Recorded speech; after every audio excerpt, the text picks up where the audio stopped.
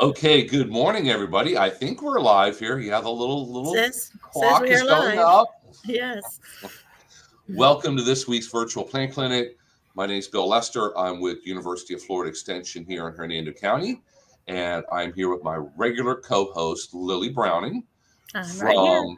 She is our Hernando County Florida Friendly Landscape Program Coordinator. Woohoo! You got it right. And she is coming to us from the Hernando County Utilities Department offices because she works with Florida Friendly Landscaping and water.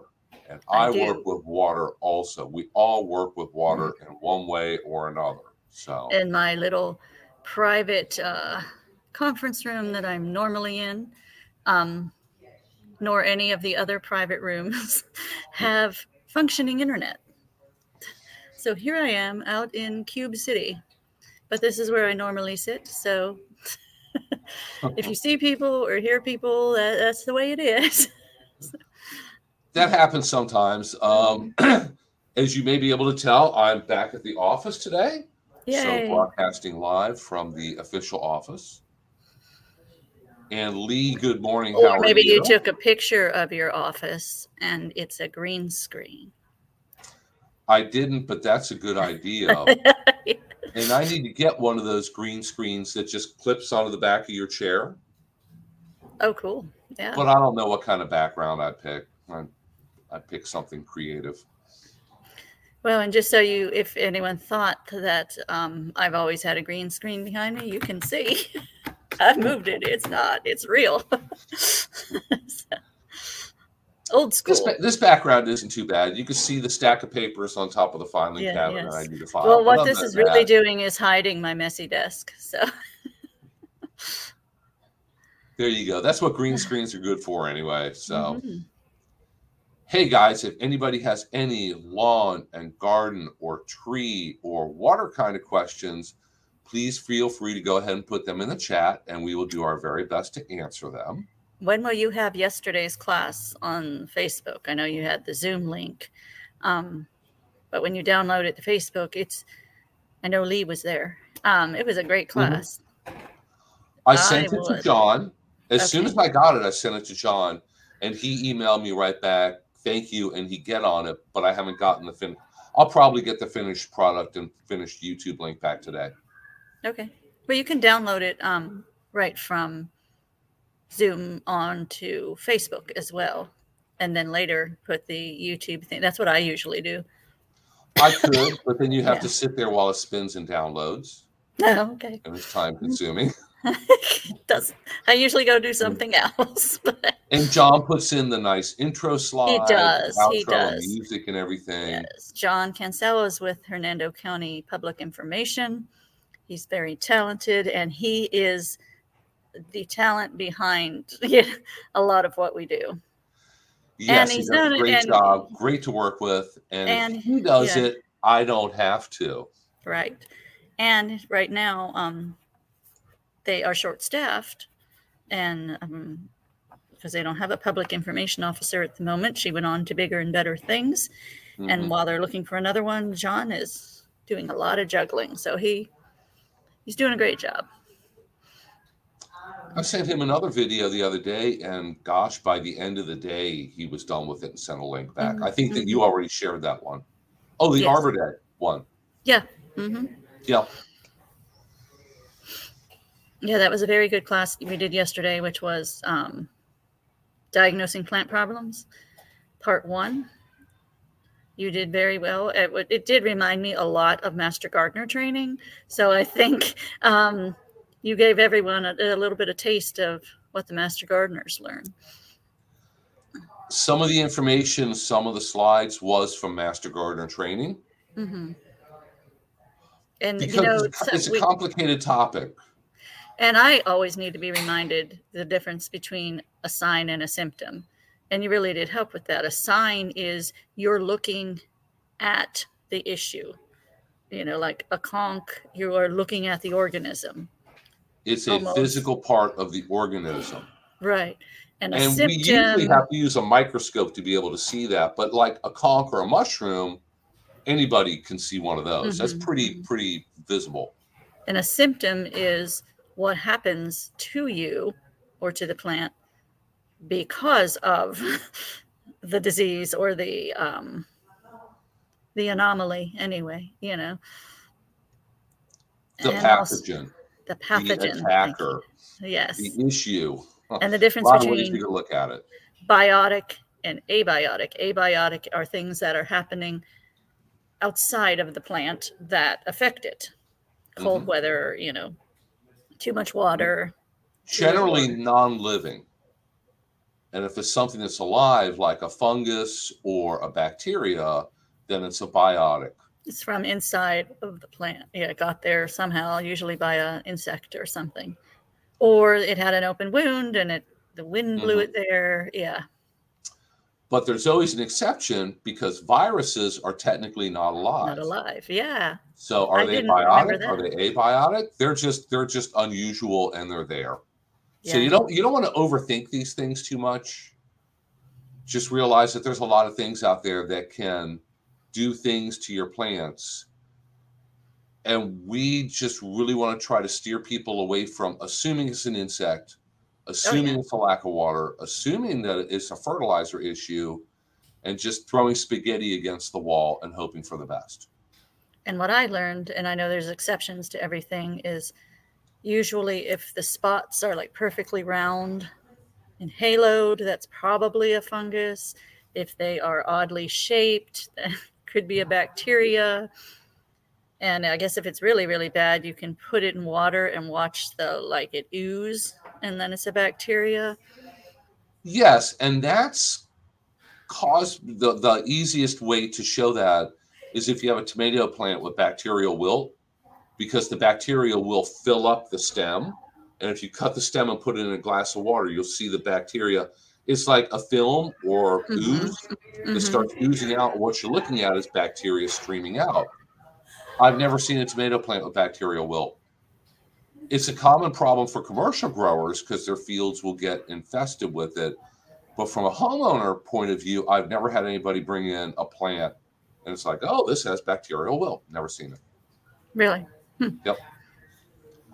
But you can take a leaf and if it has a bacterial disease, cut a very tiny part of it off, put it under a microscope, add a very tiny drop of water, and the drop of water will make the bacteria stream sometime. So I've seen that. But as far as putting a stem in water and seeing it stream the bacteria, I've never seen it in real life. But it does happen. It's one of those textbook things that you learn in school. Well, yeah, you need to get that available as soon as we can because it was a great class. And you're doing a part 2. When are you doing a part 2? Yes, we have part 2, not next Tuesday, but the following Tuesday. So, and I won't be there. And I won't be there for that one. Yes, I know you won't be around for that. No. Because sometimes... Hey, I see us live on Facebook with a little bit of a delay, but we're transmitting. I won't be around because sometimes crazy people decide that Pennsylvania is the place to go at the beginning of February. Oh, no. Bad time of year to go up north. Have a granddaughter down here. She's 13. She's never seen snow, and she's off of school that week. So somewhere, in the midst of summer, I promised her, sure, yeah, I'll take you to go see snow. And we do have relatives up there, and I have a little baby I need to see up there, so it's a good excuse. But maybe I'll try to check in, let you guys see some snow. That would be cool. Is it snowing? Very cool. Up there where you're going? Oh, my gosh, right. It may be gone by then, but over this past weekend, they had about 10 inches. Oh, wow. But they think it'll be gone. That's right. The storm system that came through here caused a lot of snow up there. Yeah. Even if there isn't any, in the normal places, we can take her to go snow tubing at ski resort. There will be snow there one way or another. I say we liberally. I'll let my other daughter, her aunt, do that because, I don't want to be knocked around on a snow tube. Yeah, I had the opportunity to go to a extension conference this winter that is being held in Kansas City in the middle of February. Kansas And City's I worse could than not bring Pittsburgh. myself to put in an abstract for that one. And do I really want to go to Kansas City with airfares the way they are and airports and plane cancellations on a good day and all of them getting canceled when it snows? I thought, nope. We're driving. So we're bringing lots of food and blankets. So here you can see me screen sharing our upcoming part 2 of diagnosing plant problems. Part 1 was recorded and will be saved and shared as a video on Hernando County Government Broadcasting's YouTube and also on Lily's Facebook page and eventually on my Facebook page. But we have part 2 of that class coming up Wednesday, February 2nd at 10 a.m. You know where I could be that day? Where could It's you be? possible. I could be in Punxsutawney itself if I wanted to on Groundhog Day. I won't be that far. I'll let you know if I decide that. Okay. Where I will probably be is on my daughter's couch wrapped up in blankets, but we'll see. Yeah, that'd probably be a lot more comfortable. Yes. So if you'd like to tune in for part 2 of diagnosing plant problems, there is the link to click on to register for it in advance, or you could do it the morning of, right beforehand. Or if you're not able to join us live in person, we're going to record it and it'll be back out there in a few days. And we'll make all over the place. Sure we only have multiple one YouTube, link. multiple Facebooks. Right. There was some confusion with links, which may have been on our end. I'm not sure. I got there, so I didn't get confused. Right, I know, but I think what the newspaper put out was a different link. Oh yeah, I have no idea what they put out. Originated with. So, but that's the good thing about recording it. If you happen to miss it, we're sorry. But see us. If you want to see it right away, Bill will send you the Zoom link to watch it on Zoom before it's even available on YouTube. And of course, the best way to keep on top of all this information is that web address that's scrolling along the bottom of your screen. If you just go to Hernando Extension, all one word.com, you're going to see a full listing of all of our upcoming classes, and whether they're live or recorded or on Zoom or on Facebook Live. We're going to be doing a lot more on Facebook Live coming up, or we even have things that are now on just YouTube Live. All that information's there. All the links you need are there. So that's the best place to go for the most up-to-date, accurate information. I think we ought to do one. I think we discussed yesterday on how to take good pictures, with plants that you think have a problem, and then also how to bring samples in, like lawn samples and things like that. Just little 3-minute videos even. Well, I'm giving a class this coming Tuesday, becoming part of the solution, resources for reporting different mysterious critters. So Extension and Florida Department of Agriculture and Fish and Wildlife and everybody shares lots of information on invasive animals and tegu lizards and pythons and invasive plants, invasive insects, and we want the general public to know more about them so that when you see something, you can say something and report it to us. So I'm going to be giving a class on all the different venues and ways that somebody could report something mysterious. So Lily, let's say you live out in Royal Highlands. Let's say you walk outside tomorrow morning and take the dog out, and there's a big old 4-foot lizard in your backyard. Do you know who to report that to? You. Okay, very good. But I couldn't do anything about it other than go, oh my, and pass the report on to somebody else. But there is a lot of different ways. University of Florida has a service called Distance Diagnostics and Identification Service.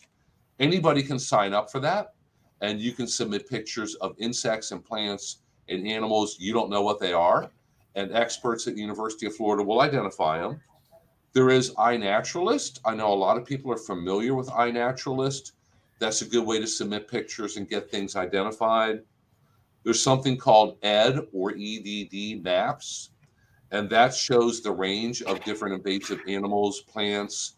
So if you report a new invasive plant here in Hernando County and it's never been reported before, they add it to the map, and now Hernando County officially has that plant here. Don't you want to report that to the Division of Plant Industry?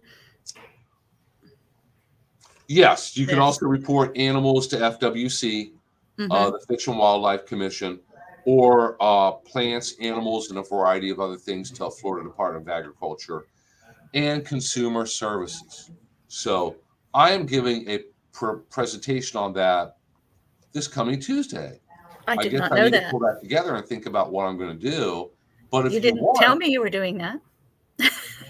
if you want, I can redo it. We can record it, and we can send it to John, let him work his magic, and then we can share that with everybody. So if you want to put that on the Absolutely. to-do list, that'd be great.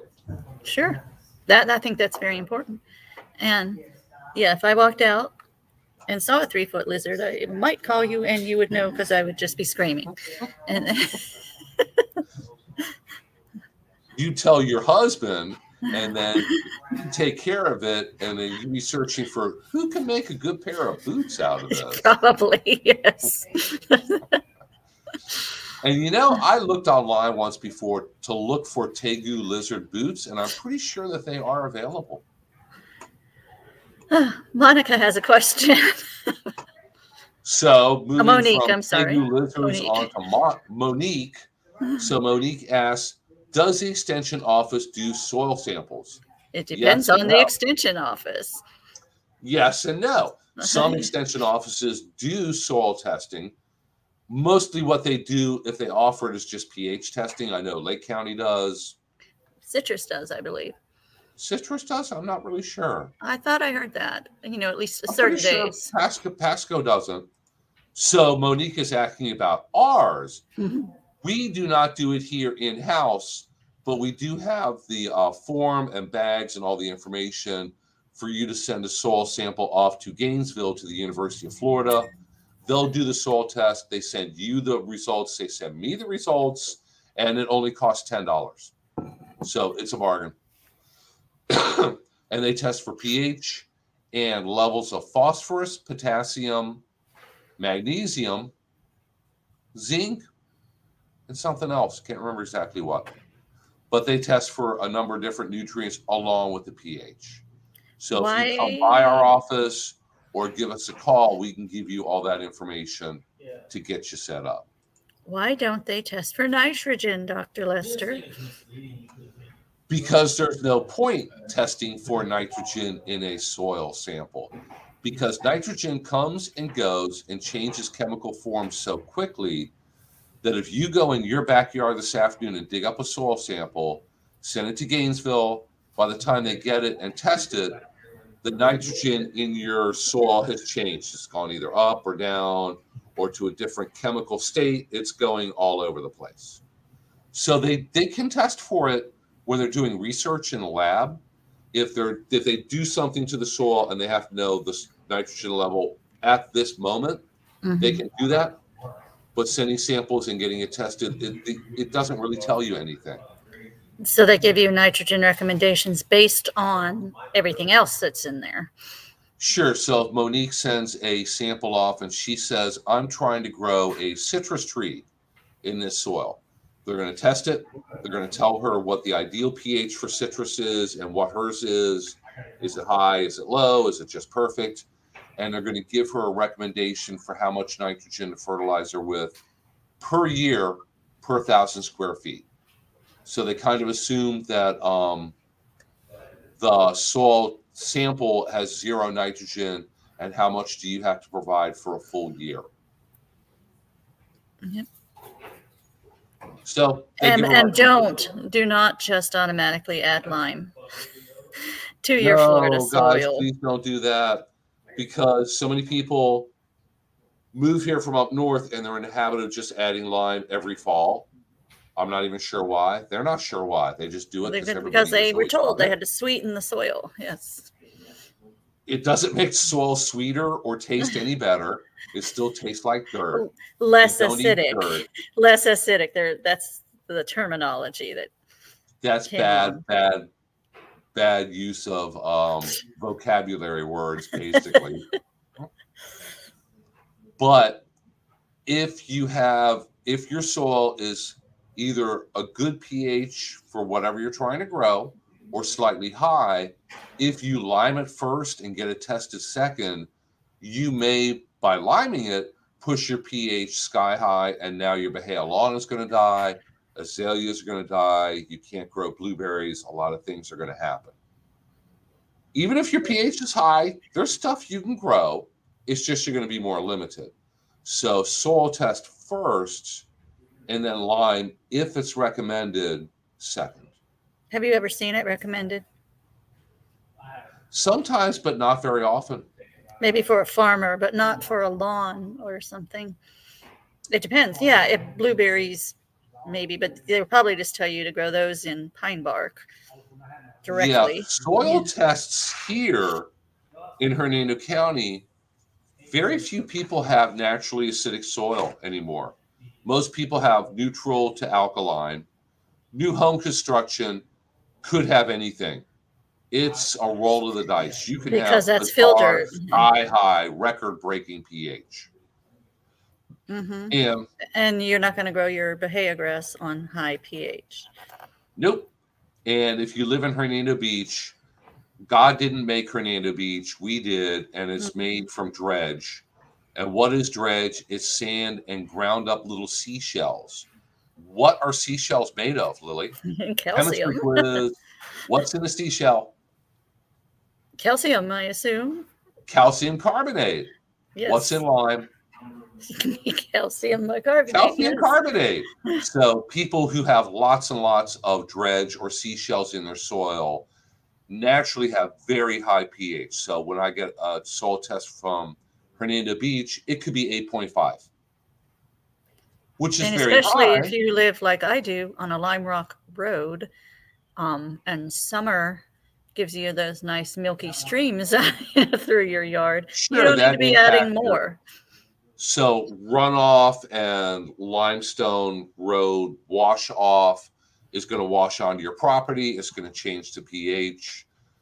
But also, pHs here in Hernando tend to be higher and not lower. So I rarely see lime recommendations. What is our main industry? Mining. Mining what? Mining, well, they mine phosphate for phosphate fertilizer. So people rarely need to add phosphorus as a fertilizer element. Most people, when you get that soil test, it's going to say that you have very high phosphorus. So you're good on phosphorus generally. And they also mine lime here, right? Yes, they do. Or limestone. Limestone, we use it for roads where I live, but it's used for road bed all over the country. And we provide, Central Florida provides a lot of it. The rock mines are hidden by trees and stuff, so you don't know. You're circumventing them when you are driving all over Hernando County, anywhere outside of Spring Hill, basically. But they're there. You know if you live by them, because your house gets shook a little bit sometimes. Dynamite. Yes. But yeah, the point is, don't just automatically throw lime, because we're good with lime already. You may be good with lime, and you need to find that out first and then make adjustments second. And yes, Corey, you could do your soil test through our office instead of having to go all the way to maybe your home county Pasco's office. Very important. When you get a soil test done and it gets sent off to Gainesville to the University of Florida Soil Testing Lab, they will send the results back to you. And they also send the results back to your county's extension office. So when you fill the form out, if you put down your Pasco County address and zip code, they will now send the results to Pasco County.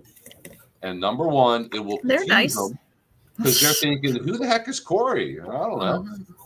And they won't. But they're very nice there. They would be fine. Sure. It's just that if you are confused with your results and you call us, I won't have an email copy of your soil test reports. You can send it to me, and then I can read it over and see what's going Yeah, on. yeah, he can You forward can it to read you. it to me over the phone. That works. Right. And we can get to the bottom of what your question might be. Or when you get your soil test done, you can tune in here at 10 o'clock Thursday morning and ask us all about it then. And we can talk about it. And that way everybody can learn. But Whitney's not scary to talk to either. But No. We work a lot with people in Pasco County Extension. Whitney is great to work with. Mhm. I work with her on a lot of different programs. We work on a big water program together because it all comes back to water in one way or another. It does. So Monique is asking about pH because she's looking at weed control and pH. Interesting topic. We were kind of discussing that. I can't remember if it was on that, didn't we? Yeah. Well, we had a class on was different weeds tell you stories about your soil. So you got to be real pH careful. is going to favor certain weeds, and low pH favors certain weeds. So if you know what your pH is, you have an idea of what kind of weeds you're going to be battling. Mm-hmm. Yeah. But you have to be real careful. I was reading stuff, on those Facebook neighborhood groups. You got to be real careful what they tell you. You have to be careful about everything they tell you. Because I was reading somewhere, somebody was complaining about sand spurs. And I guess they were at the right bus stop, but they got on the wrong bus for the answer. They told her to lime it.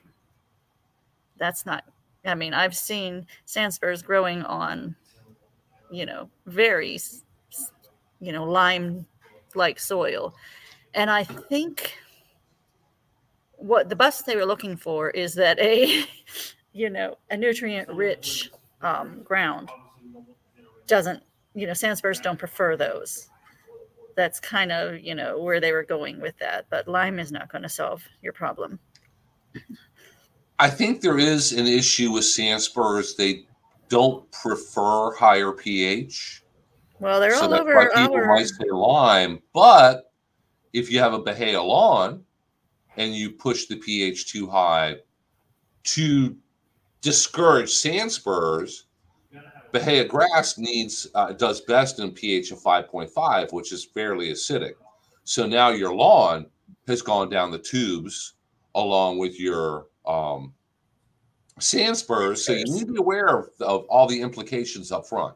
So you might as well have used Roundup because you killed both what you wanted as well as what you didn't. Yeah. So I think what the route I would take is be looking till it and resod. I'd be looking for top dressing compost, maybe even once a year or so, some mushroom compost or some black cow or something to help boost the nutrients in that soil. And the sand spurs aren't as happy with that. Where you see sand spurs growing is if you think about it, in some really pretty cruddy soil, just like almost barren. And you can spot spray with an herbicide. You can use a pre-emergent herbicide if you hit just the right time. I pull mine up. That's what I do. And I've heard from a number of people, they were diligent about pulling it up early in the season. And after 1, 2, 3 years, they say they have no sand spurs. Yeah. So it is possible. Mm-hmm. Especially near the front. Some grows up near the front door, and I don't recognize it. Maybe I should until it's got some sand spurs on it. But I just pull it right up from the roots and put them in the trash. The trash guys probably don't. Well, they don't. They just pick up the thing, so they don't get poked by them. So Corey has fairly acidic sand. It's Candler and Tavares fine sand. So that still happens. It's just most of the soil tests I look at are going to be more either along the coast or disturbed or improved or just recently built on soils. And one thing people have done is if you have a lot of sand spurs, get an old piece of carpet and attach it to the back of your riding mower and, drive it around. It will pick up quite a bit of them. So, And talking about Pasco County Extension, Corey's a big fan of Frank Aldo's. yes, Frank, Corey, Corey. Frank is no longer with the county extension office. I'm sorry to report that. I'm very upset. But actually, I'm not too upset because he went to Pasco County Utilities, back to the water department where he had worked before. Yes, I know when Bill asked me who I wanted to co-host with me next week because he can't be here. And I said, Frank. But not possible. So we're going to Frank was always a great guest to have on. Yes, yes. And Lee has a question about coconut. Why do we get coconut tree questions? Because you're 'Cause popular here I am in all Hernando over the County. state. Do you know of any coconut trees here in Hernando County? No. I don't know of any either. But fortunately for you, I did take some courses on tropical fruits, and I'm familiar with coconut palms, not the world's experts, but Lee has a coconut tree that produces coconuts with no water. I'm going to have it removed. Do you know why there is no water in the coconuts? You could put lime in the Sure, you could coconut. lime it. Put the lime in the coconut. See, it all worked together. Okay. I would say it's dehydrated. Thank you for that question, Lee. I would say it's dehydrated. And just in all seriousness, I'm really not sure why a coconut tree would produce coconuts either with water or without water in them. That's more of a probably a management issue about exactly how the coconut palm is being cared for day in and day out, or possibly the variety of coconut palm. Keep in mind, coconuts are palm trees, and we have a little saying about palm trees. Palm trees do weird palm tree things. They do. So they all have little quirks, and they all tend to do whatever they want to do. Some palm trees will leave their boots on, so when you cut a leaf off, that little stump that stays on. Some palm trees hold their boots forever and ever until they die of old age. Other palm trees will hold on to them for 10 years, and all of a sudden, boom, drop them all. Now you have boots all over your front yard. Yeah. Palm trees kind of do whatever they want. So I'm not sure even if there's much that you could do to make your coconuts have water in them, or if there was something that maybe you were doing wrong or missing. It may just kind of fall under a weird palm tree thing, because they do have little minds of their own, it seems like. Does everybody else have that song in their head now? I will for the rest of the day. Yes. So Corey's been able to pull up his sand spurs. I know of a lot of people who have reported success with that. It's one of those things, it takes diligence. And I guess Lee's not going to report us. She did enjoy that last answer. But, I got a phone call yesterday that I had to return. I called the lady back. She just bought a few acres in Brooksville and has a ton of, what's the invasive plant that gets the little red berries on it? Coral ardesia. Coral ardesia. She has a ton of coral ardesia on a couple of acres behind where they're building the house. And the service who's clearing the land, removing the trees, she told them, get as many of those plants out as you can. And she was worried about the little berries falling off and sprouting. I said, well, little berries are going to fall off and they're going to sprout. Yeah, so you have to be diligent.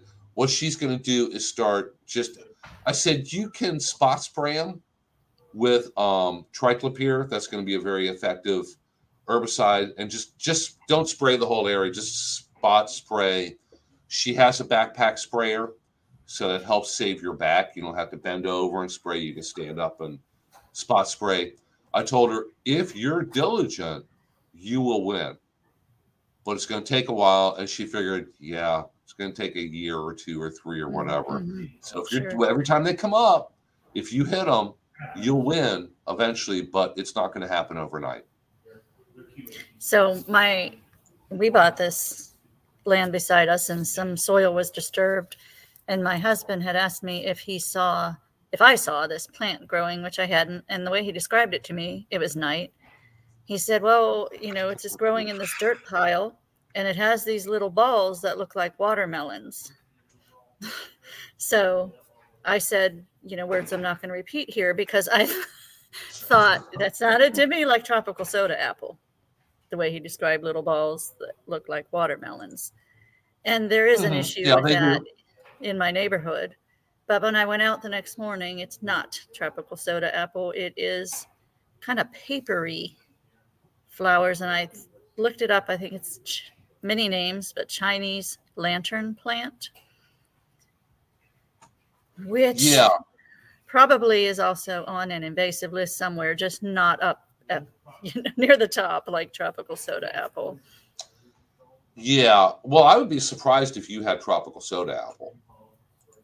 That's more of a I know it's more of a pasture thing, but in my neighborhood, when it was building up quickly, in 06 and all that, and then a bunch of half-built houses were abandoned, it somehow found its way into those abandoned yards. I've seen it.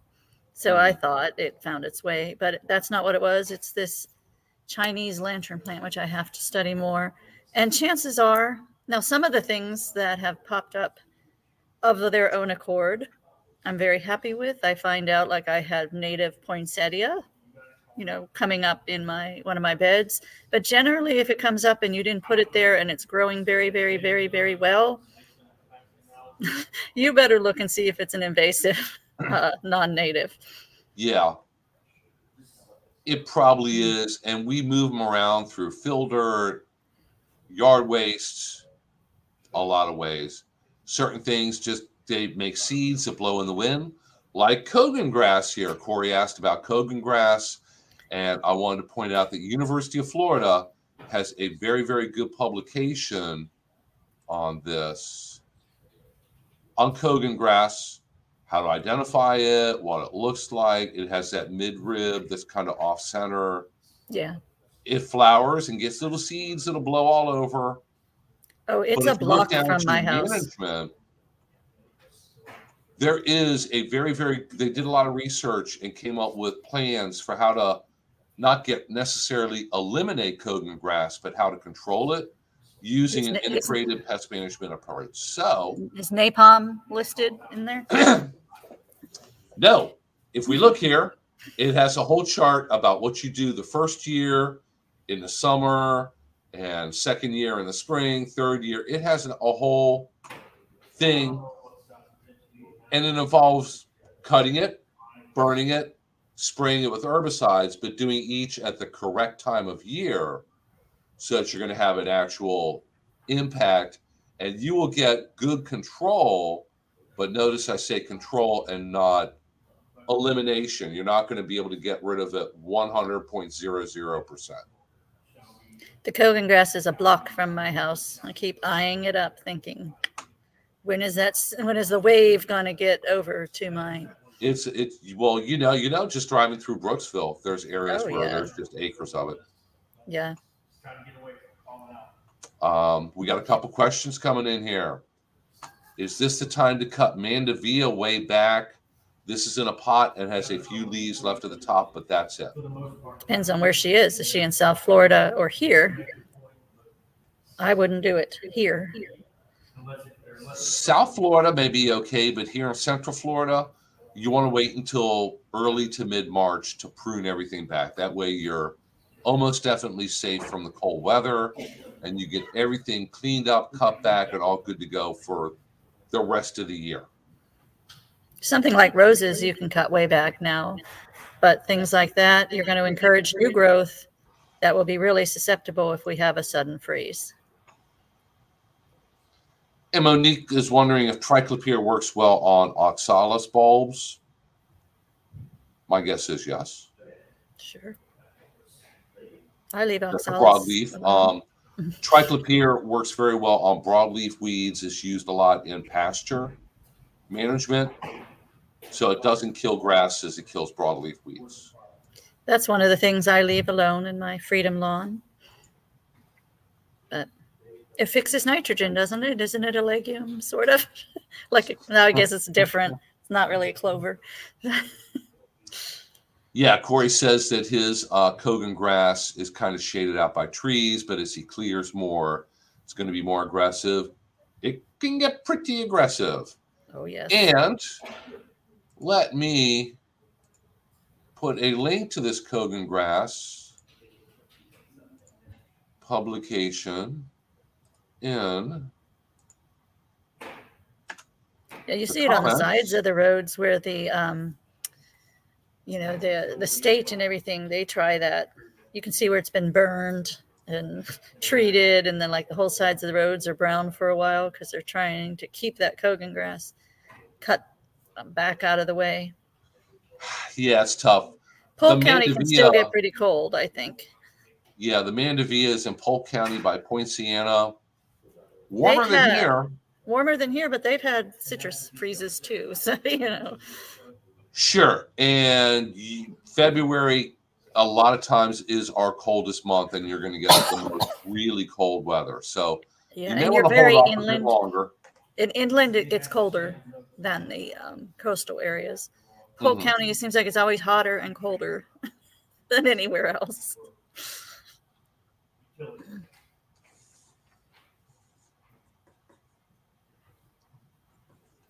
So if anybody has any questions, please feel free to ask and share. I repotted my volunteer tomato that my compost bin was giving me. So good for you. We'll see how well it does. Yeah, I'm behind on my spring garden. I did plant some tomato seeds, and they're starting to come up. I need to get really busy on that. You're the vegetable guy. That way I'll have a garden where stuff is going on, and I can share pictures and little video clips. And I can show you what I did right and what I did wrong. Yes. Show everybody, okay, when you do this, things don't work out really, really well. That happens. It happens. Corey has some fun Smilex.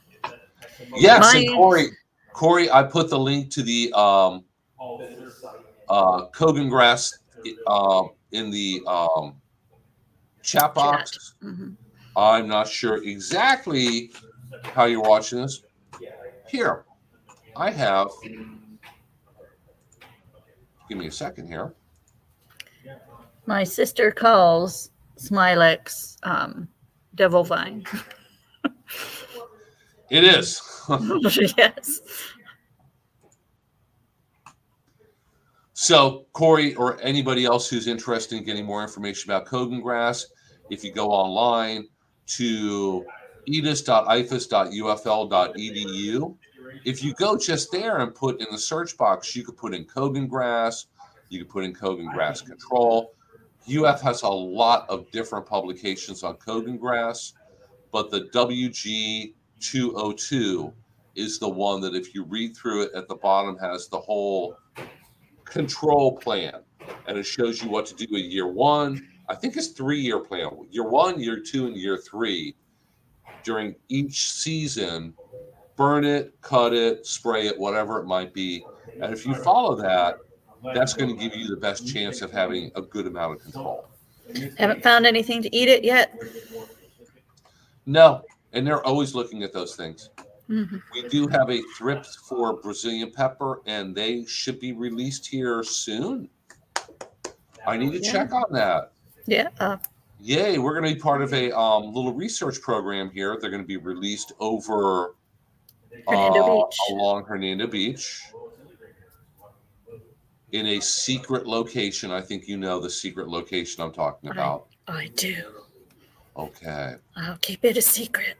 Okay. I'm going to have to invite you and all your bosses to come out there, and we'll have to have a big ribbon cutting and releasing bugs on the Brazilian pepper. All my bosses, because it may or may not be Hernando County property. We're going to release it. No, it is, and your Yes. bosses are in control of it. So Yes. so. Well, we can't. Same thing with the Brazilian pepper. We can't make homeowners get it out of their yard if we're not doing anything on the public lands too. To try and get a hold of it. Now, I know there's programs out there. You may not feel like the county's doing anything, but they do the amount they can with the money they're given each year to clear it from the right-of-ways. So. Yeah, and biological controls or beneficial insects for certain invasive plants help, but they're never going to make it go extinct or go completely away. It's just one piece of that integrated pest management toolbox that you can use. So air potato beetles have helped a lot with air potato vines. And I know that anybody who has air potato vines here, at least in Central Florida, they make far fewer bulbils or the air potato things. Mm-hmm. So that helps. And the air potato beetles help to slow down the spread, knock the vines back. And a lot of people have been able to either reduce the amount of herbicides or eliminate herbicides because they're using the beetles.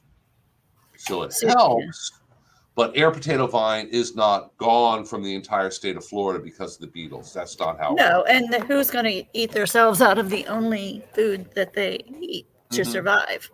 So, but they've kept it very much more controlled. Susan has a good question.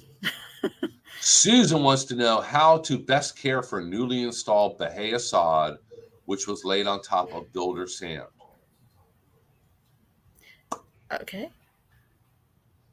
And Corey comes up with a suggestion of water it. Yeah. Very good. Corey, that is correct. Let's talk about that, though. Thought you were my friend, Sure. Corey. And with water. Let's start with Lily and the water component. Yes. Susan, if you live in Hernando County, there is a variance to the 1 day a week watering rules. To water in new sod. It sounds like it's a new build, so I'm sure it's enough. It has to be 50% or more of your yard. And if Bill wants to show my email address, again, you can email me so I can send you, how much you're allowed to water. But not only is it what you're allowed to water when you have new sod, it is the best management practice to follow this. It needs a little bit of water a lot of times. So it's like a graduated schedule for 60 days. And then you go back to the normal 1 day a week. That's okay, Corey. The thing is, what I hear all the time is that they tell me, well, the sod guy said, just water each zone an hour a day. You'll be fine. You and I know that there's no way, rootless sod is going to take that up. It's just going to be a waste. It's going to go down the street. It's, and if you are a customer of any water municipality, do you want to give us Wouldn't that much that make money? for a big bill? I've seen bills over $1,000 though, when people have listened to that advice. You don't have to do that. We followed one gentleman who's a friend of Extension in a gated community here. One of the things he did was put down a compost product before he put down that new sod. But don't worry, because that can still help you. You're in Alachua, okay? You'll have to follow their rules. But I would still be glad to send you that chart because like I said, it is the best management practice. I'm sure Alachua County has, of course, they have great resources. That's where the university is. So, you don't want to have to pay your water company more than you need to. You don't want to waste water. The gentleman that we followed, he put down a compost product first, and he followed that schedule precisely. And I watched his water bill, and it went up some, while he was watering it in, but not more than $40, $50, if that. So you do have to, with the cost of the sod, factor in the cost of watering it in. But those are the important things we want to, and the compost product can come in later when it gets a little bit established. You can actually top dress maybe once a year like a fertilizer, but it's not, over your lawn. That'll help to build up the soil, because Susan says that it was laid on top of builder sand, which is normal in new home construction. Sure. The problem is, if you got Bahia sod, it likes a pH of 5.5. I don't know what the pH of that builder sand or fill dirt is. Nothing. My guess is you don't know what it is either. Yeah. And Lily doesn't know what it is. That may be a problem long term. If for some reason the topsoil or sand or fill dirt that they put your Bahia on top of has a very high pH for some reason, that will be a problem long term with the Bahia lawn. It's never going to thrive. It's never going to look great.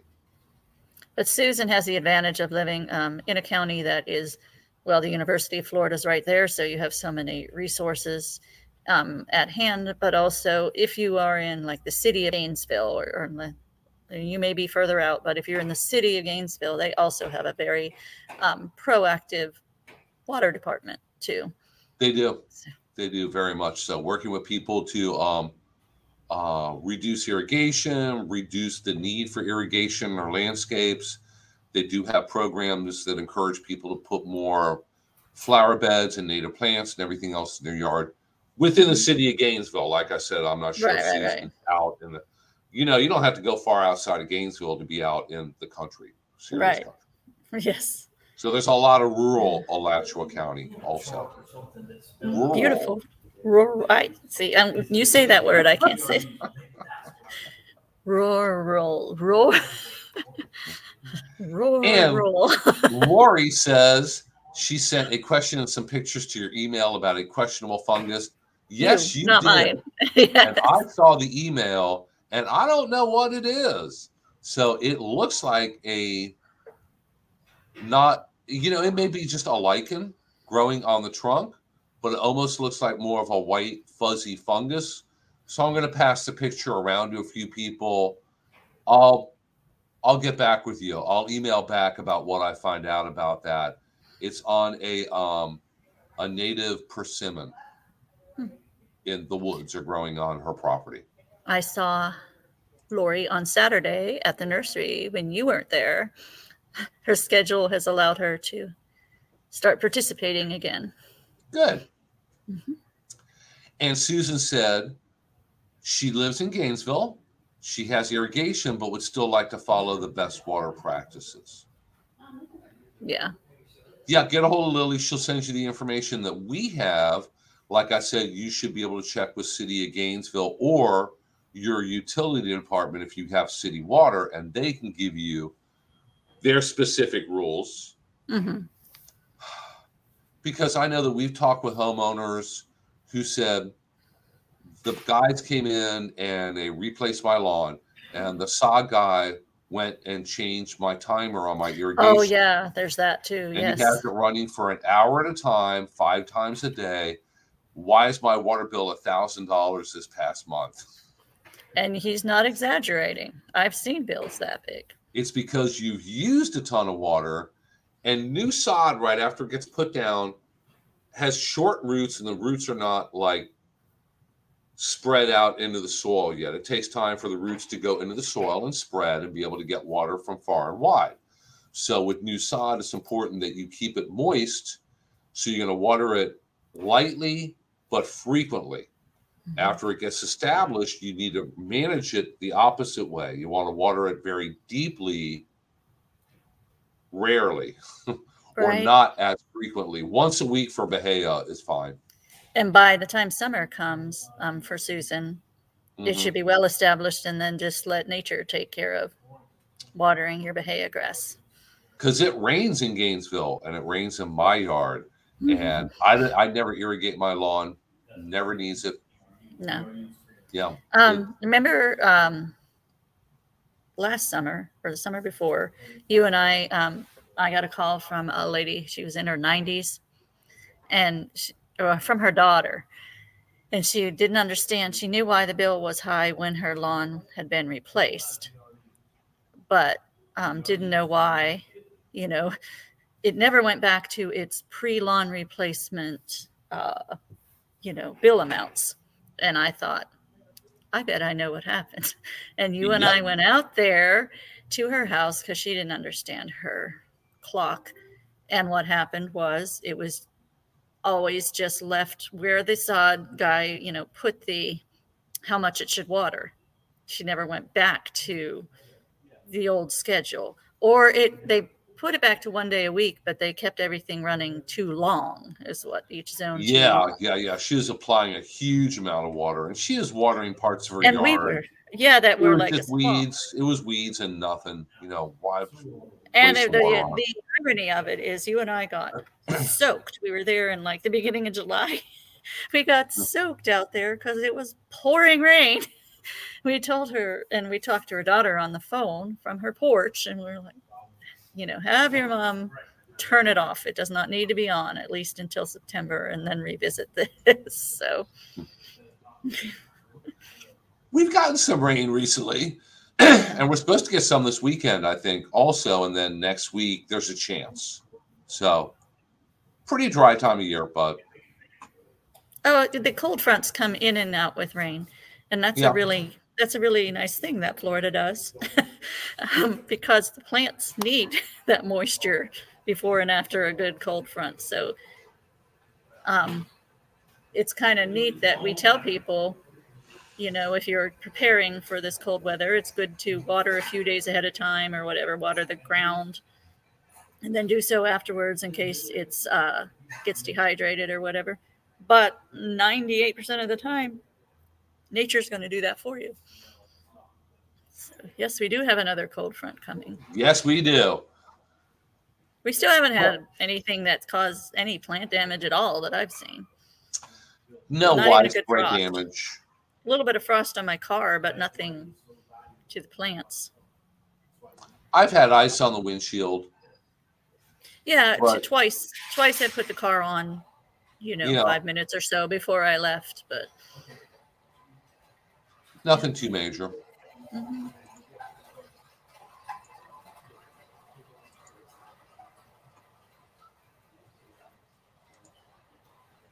And Corey has tomatoes and peppers going, and he said he left them uncovered. It all comes down to exactly what the temperature is right at that tomato plant. Because you can turn on the TV and it's one temperature at the airport, which is where they get their temperatures from. Different temperature in your neighborhood, different temperature in the front yard, different one in the backyard. It all depends on the exact microclimate that we're talking about. And 1 or 2 degrees, one way or the other, makes a lot of difference between damage and no damage. Mm-hmm. Of course, jackfruit seedlings are still alive, and they are very tropical. Jackfruit don't like freezing. Have you tried a jackfruit yet? Didn't this come up a while back? Yes, it did. I told you I had some with barbecue sauce on it because it's kind of like pork. That just sounds nasty. It wasn't. It was pretty good. You put it on a sandwich. You're just eating the... Maybe I should have just had the bread and the barbecue sauce, but I mean, it wasn't bad. If I find one, I'm going to get it and try it and shoot a little video of it. Okay. So we need to be I need to be covering more of those things. I haven't tried that one yet. See, I when I go and spend time with my son's family, they're vegans, so that's when I get, get to experiment and get brave with new things. It's not just iceberg lettuce and crackers? No. Well, not all the time. No.